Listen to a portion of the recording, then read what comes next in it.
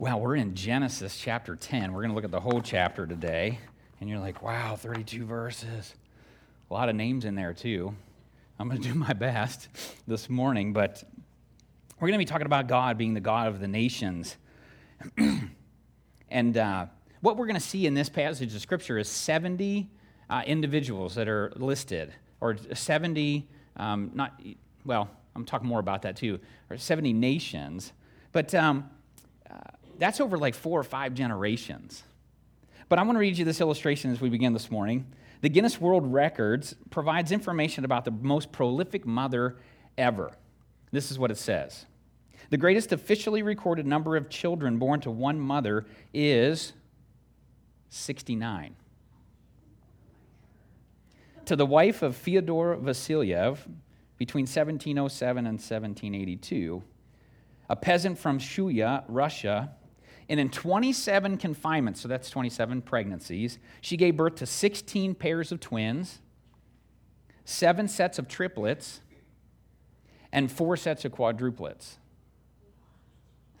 Can you believe that? That's something else. Numerous contemporaneous sources, so contemporaneous just means in that day and age, during that time, the 1700s, exist, which suggests that this seemingly improbable and statistically unlikely story is true, and she's the woman with most children.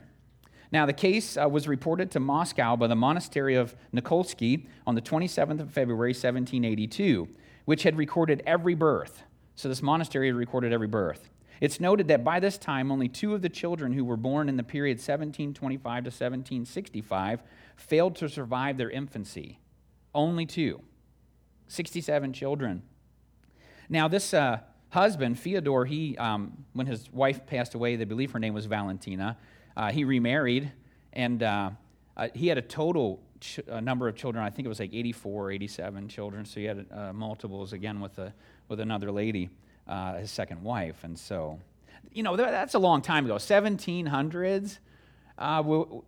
Most of us think about the Duggars, right, when we think about a family with a lot of children today. 19 and counting. Well, they kind of stopped at 19. And so Jim Bob and Michelle had all those children themselves, and most of us can't even fathom having that many children, but God has truly blessed them. Think of the Bates family as well, good friends of the Duggars. They had, I think, 19 children also. I was thinking about that then with my own family, my parents, and they came from a generation where there were large families, and so my dad was one of 5. He had 4 sisters. He was the only boy. You can pray for him. My mom was one of 11. She had 9 sisters and 1 brother. You could pray for my Uncle Harry, too, because, he's the only guy. On Judy's side of the family, her dad was one of 11 with 4 brothers and 6 sisters. And then Judy's mom had 1 sister. That was a smaller family. The Lord's blessed Judy and I with 3 incredible boys that we're so proud of, how God's using them and how He's leading and guiding them in their lives. We've been blessed with 2 wonderful daughter-in-laws, 1 granddaughter, another granddaughter on the way, and a grandson due at the beginning of August. So, in our lives, we had 1 miscarriage between our middle and our youngest. We always tell everybody that was our girl, and so she's already in heaven. And our second son had a bump removed from his belly when he was really, really young that had cartilage and hair and other items in it that made us believe that was his twin. So can you imagine having 2 of him around? He's the one that keeps us hopping. But now, we probably would have had more children, but the last 2 pregnancies, Judy dealt with having to be on bed rest for the last 2 months of both those pregnancies. It was just hard on her body, so we determined not to continue to have any children. But we were privileged to have 2 sisters stay with us for a period of time under a private guardianship. And that was pretty neat. We've talked about adoption. We've talked about fostering. We've never done either of those, but it's been something that's been in our hearts and in our minds. So I want you to take a moment to think about your own family. How many siblings do you have? How many siblings did your parents have? And so I wanted to just get a little bit of feedback this morning. If you're joining us online, you can just put it in the comments section, and Judy will let me know if you put anything in there. But whose immediate family had the most children? So of your family, you're thinking about your brothers and sisters, just call out the size of your family. How many? 10? 8? 9? Any more than 10? Sue, you're the winner. I don't have a prize for you today, I'm sorry, but anybody online? Anything coming in from online? Now, how about your parents' families? How many siblings did they have? Let's hear those numbers. 0. 17? Wow. 15? Wow, is 17 the highest? Wow. So you're not quite up to the Duggar numbers yet, but we're getting there, right? Anything online? Okay. It might take them a couple of minutes to catch up. There's a little bit of a delay, but as Moses continues to write about Noah's family, we see in Genesis chapter 10 what many scholars call the Table of Nations. It's from Noah's 3 sons that the earth is repopulated after the flood. And we see in the Table of Nations is 70 descendants of Noah that span 4 to 5 generations. Compare that to Mrs. Vasilyev, who had 69 children by herself. Wow. We realize that the Table of Nations does not reflect all of the descendants of Shem, Ham, and Japheth, but certain ones have been selected that will help us as we continue to study Genesis and the rest of the Pentateuch. Many of the names listed played a significant role in the life of the Israelites and even those people groups. And we'll learn today from this passage of Scripture our big idea that God is concerned about all people. He's concerned about all people. And so as we think about that, let's just commit our time to the Lord in prayer. Lord, we just come to you today. I come to you as a chipped and cracked vessel, but with gratitude in my heart that you use me in spite of those chips and those cracks. And Lord, today, in humility, I submit myself to you and ask that you would speak through me, that your people would hear your voice today. Lord, I pray that anything that comes from me would not be remembered, but everything that comes from you would go deep into our hearts and minds and transform us by the power of your word. And so we commit ourselves to you now. Dear Heavenly Father, give us eyes to see and ears to hear what you want us to learn. And we commit ourselves to you now. We ask this in Jesus' name. Amen. We see an introductory statement in verse 1. If you have your Bibles, I encourage you to turn there. It's Genesis chapter 10. And this is what God's word says. This is the account of Shem, Ham, and Japheth, Noah's sons, who themselves had sons after the flood. And so what we see here with this introductory statement is this begins the 4th Toledot. We've been talking about those, and the Toledot is just the Hebrew word that means the account of, or the origins of.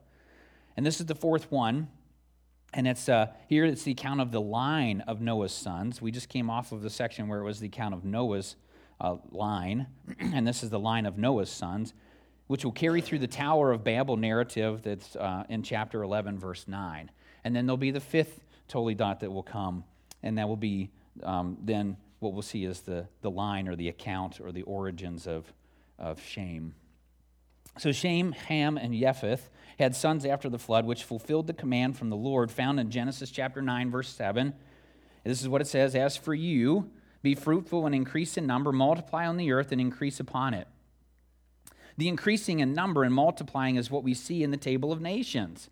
It's generation upon generation. And in most lists of Noah's sons, it's in the order of Shem, Ham, and Japheth. And we see that in verse 1 here. There's significance to the listing Shem first, even though he is the middle child. And we'll see it more in Genesis chapter 11, verses 10 to 32, where it goes to Abram, comes through the line of Shem, which means that David and Jesus descended from Shem. Now, when Moses begins to list the descendants of Noah, he begins with Japheth and ends with Shem. And this is important too because after the narrative about the Tower of Babel, Shem's line continues. So we see a genealogy here before the Tower of Babel, then we'll see the Tower of Babel, and then it'll go back into and complete the line of Shem through Abraham. And so that's what we'll be looking at into the future here. And Chapters 12 to 25 in Genesis will recount the story of Abraham. So we begin with Japheth's line. And like I told you, there's a whole bunch of names in here we're going to look at, and I'll try to pronounce them as best that I can. So you're going to see just a flow chart come up that'll kind of help you as we look at this. So the sons of Japheth are Gomer, Magog, Madai, Yavon, Tuval, Meshach, and Tiras. Now, Moses only highlights the next generation of Gomer and Yavon here, so we see Japheth's grandsons. And they first, through Gomer's sons, are Ashkenaz, Rephath, Togarmah, so those three. And then from Yavon's line, we see Elisha, Tarshish, the Katim, and the Rodanim.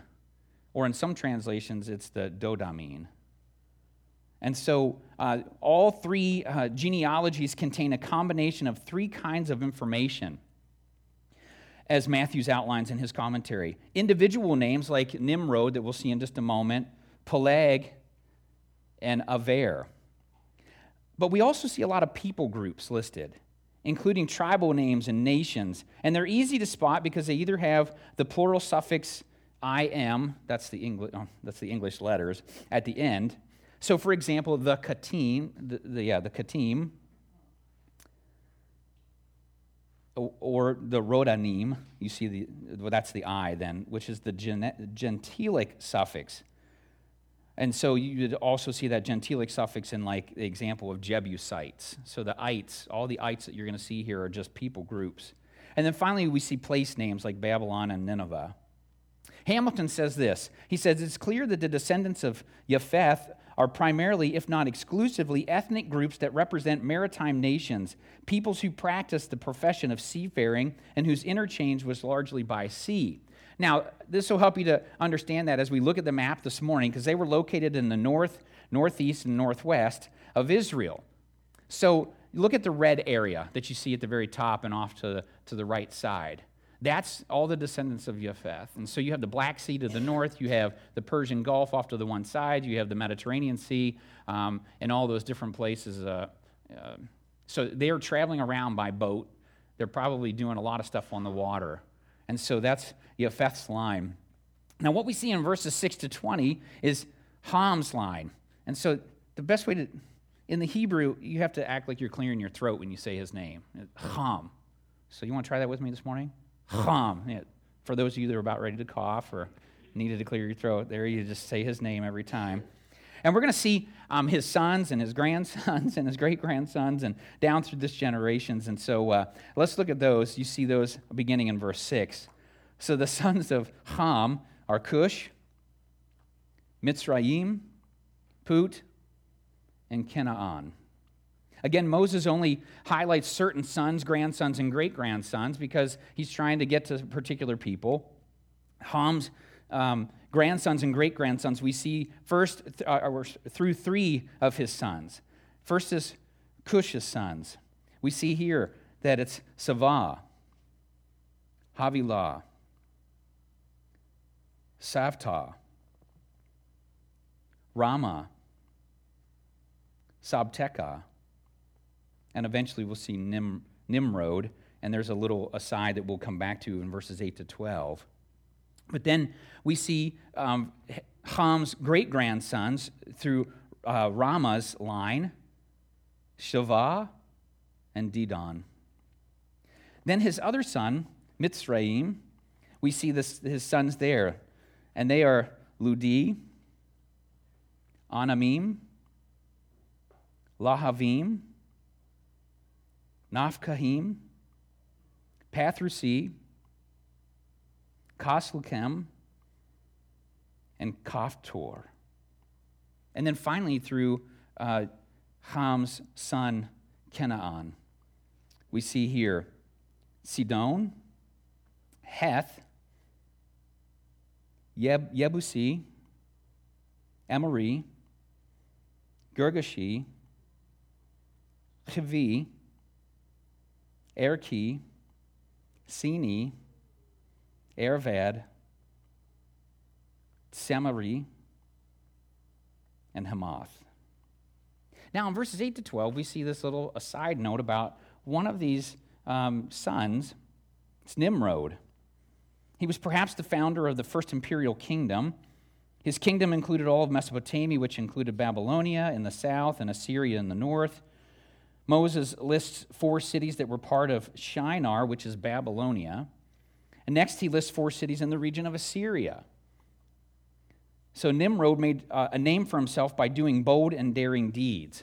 His name actually means rebel, or we shall rebel, which is important since he built the city where the Tower of Babel would be erected. And Pastor Mark's going to talk a lot more about that and what that represents. What were they trying to accomplish with the Tower of Babel? And I'm not going to give that away. I'm going to let Mark share that with you. The parenthetical note about Nimrod is significant because the 2 regions he founded played an important part in Israel's history. If you just think about it, they were taken into captivity by the Babylonians and the Assyrians all the time. As they rebelled against God, he would send them into exile, and then when they would return to him, he would bring them back to the promised land. In verses 18b to 20, we see them filling the earth. Again, the concept of that. We see the descendants of Ham are fulfilling the command of Genesis chapter 9, verse 1. That's to be fruitful and increase in number and fill the earth. And so again, if you look at this map, the green section is Ham's clans and territory. And so they're filling the earth and just being all around the final person we're going to talk about in just a moment. But we also see here in this passage of Scripture that the Canaanite clans scattered and expanded their borders.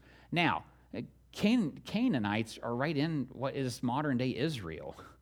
And so the names that you see listed there, and let me just turn to that passage for you, or those verses, I mean. It starts at the second half of verse 18. You know, later the Canaanite clans scattered, and the borders of Canaan reached from Sidon toward Gerar and Gaza, and then toward Sodom, Gomorrah, Admah, and Zeboim, and as far as Lasha. And so, I don't know if you can see them very well. I can't from here, but I know where they are because I put them on there. But, like Gerar and Gaza are kind of down towards the Mediterranean Sea. And then there's like 4 cities. There's a red circle at the very bottom. And you have the 4 cities of like Zeboim and what was the other couple ones? Sodom and Gomorrah and Admah. And then Lasha is kind of just north there on the Dead Sea. But they just expanded throughout the entire promised land area of Canaan.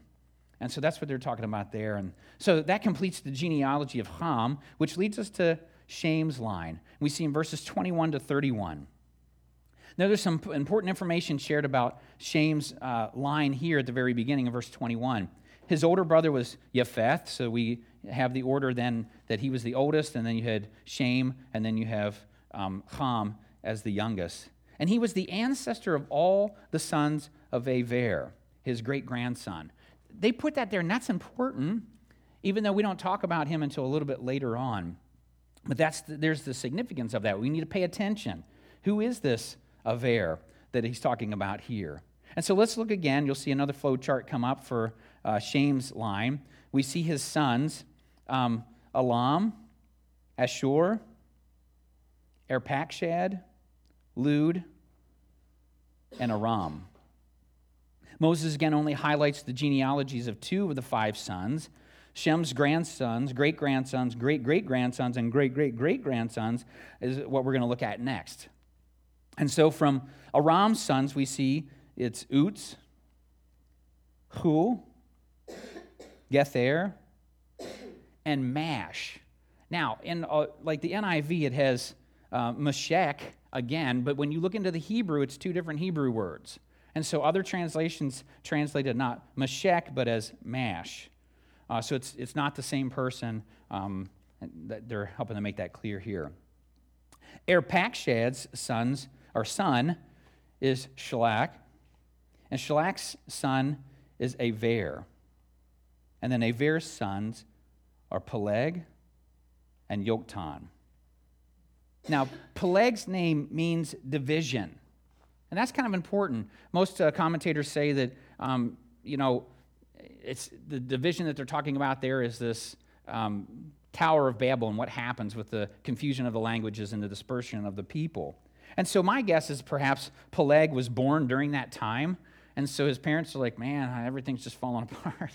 We're not together anymore. We're going to name our child Peleg, division. And what I think is going to be so significant, and I'm not going to give too much of it away, but God uses that negative division to bring unity with him through Abram and through Jesus.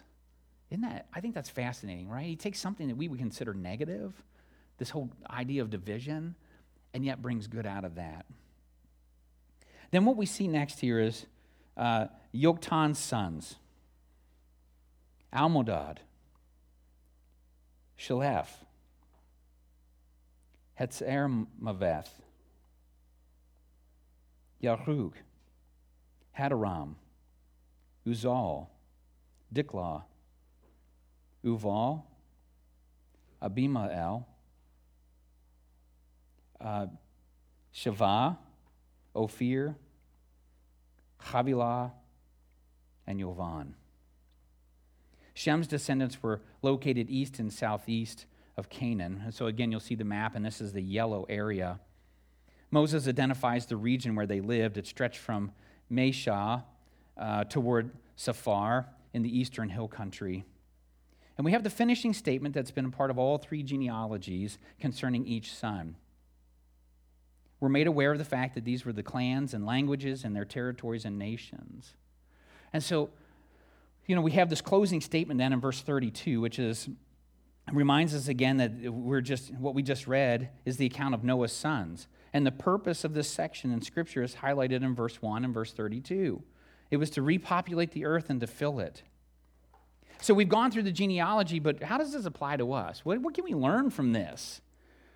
What can we take away from these genealogical accounts found in Genesis chapter 10? I know most of you are wondering, why is Pastor Stewart preaching about genealogies instead of Pastor Mark, right? He loves genealogy. He has a T-shirt about genealogies. I haven't seen it yet, but I heard he got one. Or two. He's got 2 shirts about genealogy. So he got to preach a little bit on some genealogy in the past. But Warren Wiersbe does an excellent job of kind of highlighting 4 main principles that I'm just going to use as kind of a catalyst to go a little bit deeper. And so the first principle is this: Jehovah God is the Lord of the nations, which means that he's in control and he keeps his promises. All throughout Genesis so far, we've seen how God is in control. After Adam and Eve sinned, right? God brought restoration through animal sacrifice. And he started the process of redemption for mankind through the line of Seth, because Cain killed his brother Abel, right? This murderer, we can't have the Messiah coming through that. So Seth was born, and then God's word tells us, as we learned, that it's during Seth's time that people started turning back to the Lord.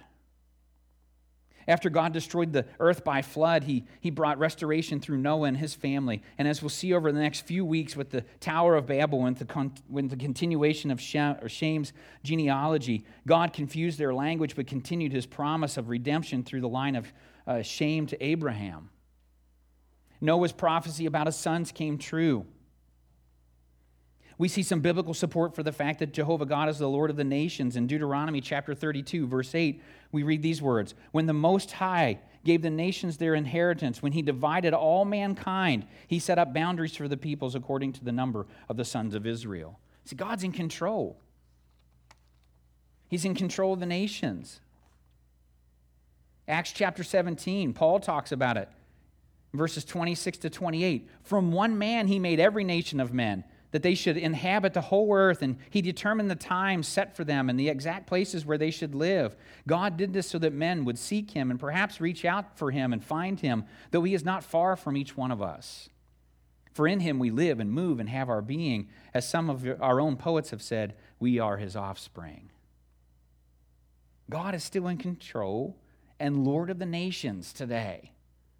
I want you to grasp that today. I want you to hold on to that truth today.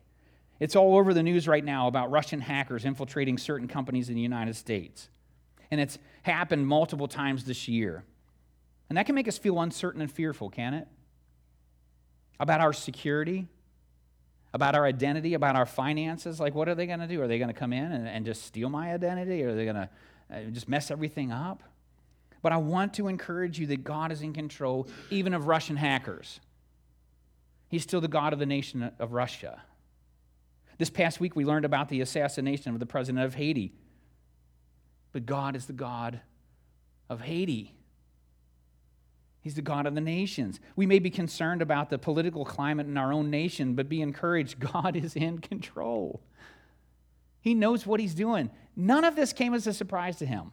He's not sitting up there going, oh my goodness, I can't believe those Russians hacked the United States. Oh, I can't believe that the Haitian president was assassinated. Oh, I can't believe what's going on there in the United States with the politics and with the division that's happening. Some people may be concerned about China's influence and control within the global community, but guess what? God is still greater than China. I want us to hold on to that truth today because that just brings peace, doesn't it? To know that God is the God of nations. He's the Lord of the nations. And maybe you just need to take that first next step today on the back of your communication card, and that's to put my trust and faith in the God of the nations when I feel afraid or insecure. A second principle that Warren Wiersbe points out is this: all nations belong to the same human family. Here's some biblical support for that. Acts chapter 17, verse 26, the very beginning of that. It says, from one man he made every nation of men that they should inhabit the whole earth. We all come from Noah. Proverbs 22:2, rich and poor have this in common: the Lord is the maker of them all. So not even economics makes us come from a different family, all from one human family. I like what Atkins says in his commentary. All human people, even of different national and cultural identities, are of the same origin, have the same dignity, and belong in the same world. This undercuts all human divisiveness based on nationality, culture, and race. However good, however rich national and cultural diversity can be, it should never be allowed to cloud the more fundamental fact that all human people share the same nature, breathe the same air, live on the same earth, and know their life to the same God. As followers of Jesus Christ, we have to embrace this principle and truth. We should never have any racist thoughts or feelings. We do. It happens. That should not be a part of who we are as followers of Jesus Christ. We're all part of the same human family. The old saying is blood is thicker than water, right? And it simply and supposedly means the family is more important than friendships, or family bonds are closer than friendships. And that's important for this principle and this truth today.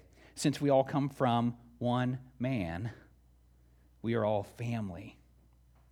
That includes every nationality and race. Now, when we listen to the news and the political leaders in our country, it doesn't take long to realize that as a nation, we don't believe this biblical truth. You hear some news outlets say, we haven't come any distance in racism. That's not true. We've come a long way from the 1950s, 1960s. We've come a long way. But they want to continue to be divisive.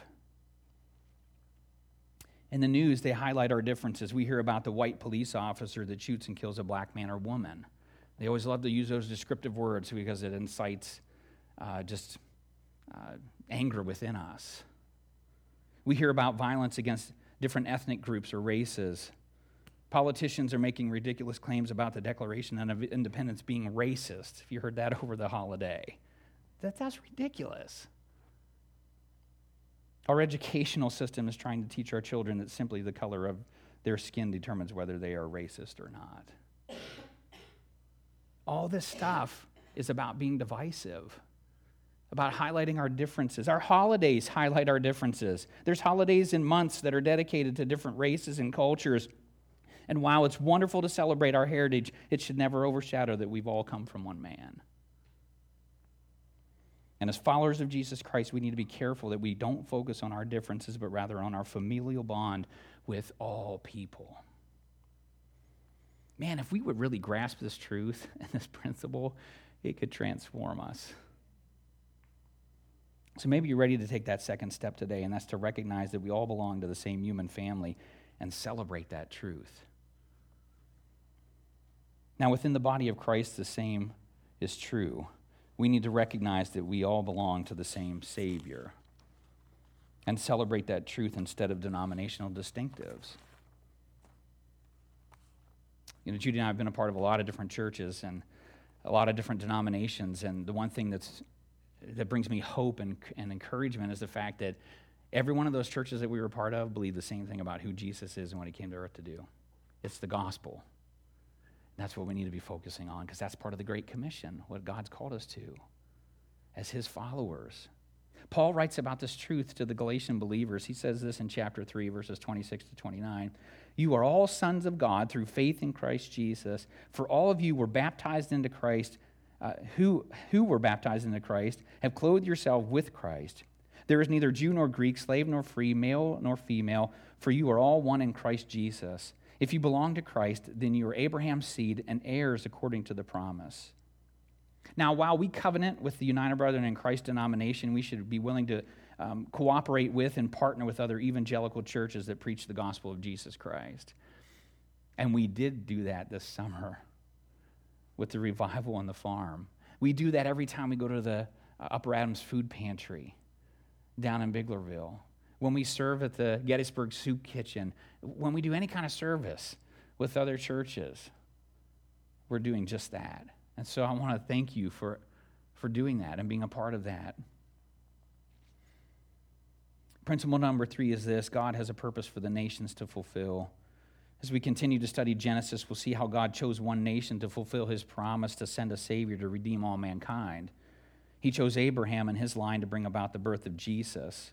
Wiersbe says God also used Egypt, Babylon, Assyria, Media-Persia, and Rome to accomplish his purposes with reference to the Jewish people. God can use pagan rulers like Nebuchadnezzar, Cyrus, Darius, and even Augustus Caesar. We know from the Israelites' experience that they had war and exile at the hands of other nations. And this is a repeated cycle throughout the Old Testament when they turned away from the Lord and worshipped idols. And God would punish their rebellion by sending them into exile until they recognized him and repented. And then he would restore them to the promised land. We also know that in the New Testament, God used the Roman Empire to bring about the death of Jesus by crucifixion, which fulfilled prophecy so that we might be saved. God still punishes our rebellion against him. The writer of Hebrews quotes Proverbs chapter 3, verses 11 and 12. He says this: My son, do not make light of the Lord's discipline, and do not lose heart when he rebukes you, because the Lord disciplines those he loves, and he punishes everyone he accepts as a son. So when God's punishing you, embrace that. Recognize what he's trying to do. Submit to him. Solomon had been visited by the Lord after he completed the temple of the Lord. The Lord then reminds Solomon that when he stops the rain and sends locusts to destroy the crops, and when he sends a plague among the people, that it's to discipline them for their rebellion. But he tells Solomon what the people must do in order to restore their relationship with him. And we see it in 2 Chronicles chapter 7, verse 14. If my people, who are called by my name, will humble themselves and pray and seek my face and turn from their wicked ways, then I will hear from heaven and will forgive their sin and will heal their land. Maybe that's a step you need to take today. And this is our third one, is do my part by humbling myself, praying, seeking God's face, and turning from my wicked ways so that God will heal our land. We may not understand what is happening nationally or globally, but we can trust in the fact that God has a purpose for the nations to fulfill. And the final principle is this: God is concerned for all the nations. God's desire is that all nations come to know and serve him. We see this in Psalm 67 and 66 and 67. I'll get it out. We're going to just look at the first 8 verses in 66 and then all of 67. This is what it says. Shout with joy to God, all the earth. There it is. Sing the glory of his name.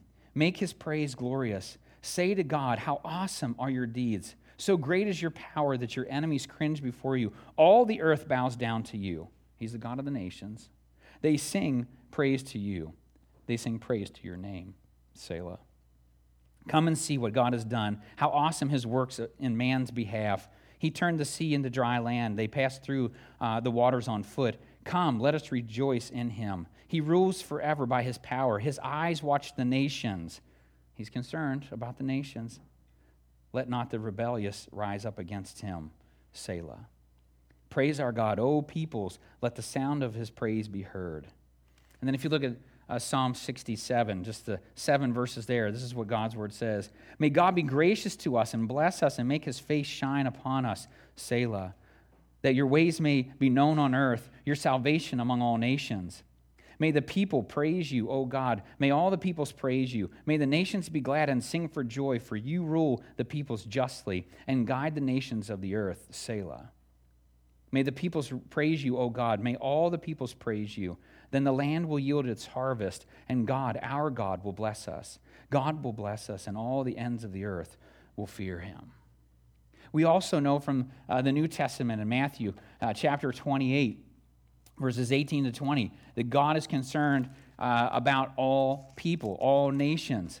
When he says this, Jesus is speaking to his disciples before he ascends to heaven. He says, then Jesus came to them and said, all authority in heaven and on earth has been given to me. Therefore, go and make disciples of all nations, baptizing them in the name of the Father and of the Son and of the Holy Spirit, and teaching them to obey everything I have commanded you. And surely I am with you always to the very end of the age. That's the Great Commission. That's what God has called us to as followers of Jesus Christ, is that commission. And so maybe the final next step today is for you. It's to ask the Lord how and where he wants me to accomplish his Great Commission. We have one opportunity to do that just through taking one of those packets that Judy talked about, giving it to somebody, encouraging them to come, being a part of Vacation Bible School or CEF's day camp. There's so many other ways, just simply talking to people about what Jesus has done for you.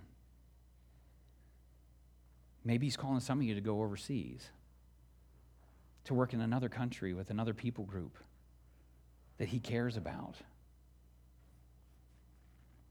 As we just review, do you need to remember today that God is in control? He's the God of the nations. Are you celebrating the truth that every human being is family?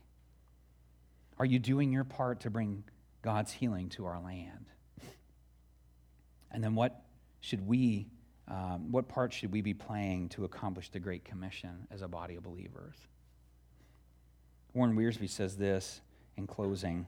Noah's 3 sons left a mixed legacy to the world, but the Lord of the nations was still in charge, and history is still his story. Isn't that wonderful? This is God. He's accomplishing his purpose, and that's the redemption of humanity. He is the God of the nations, and we can rejoice in that today. Would you just bow your heads with me as we close in prayer and as the worship team comes? Lord, we just come to you today and confess that too often we are feeling insecure and fearful because of what's going on in our nation and around the world. And we confess to you today that we don't trust in you like we should. Lord, strengthen us to do just that. Lord, we confess today that we don't always look at every people group as family, but we allow negative thoughts and feelings to enter our hearts and minds. We confess that before you today. Lord, we thank you for how you fulfill your purpose through various nations. And I pray, Lord God, that we would humble ourselves, that we would pray, that we would seek your face, that we would turn from our wicked ways, that you would heal our land. Come by your Holy Spirit now and work in hearts and minds. they might be transformed. We ask this in Jesus' name. Amen.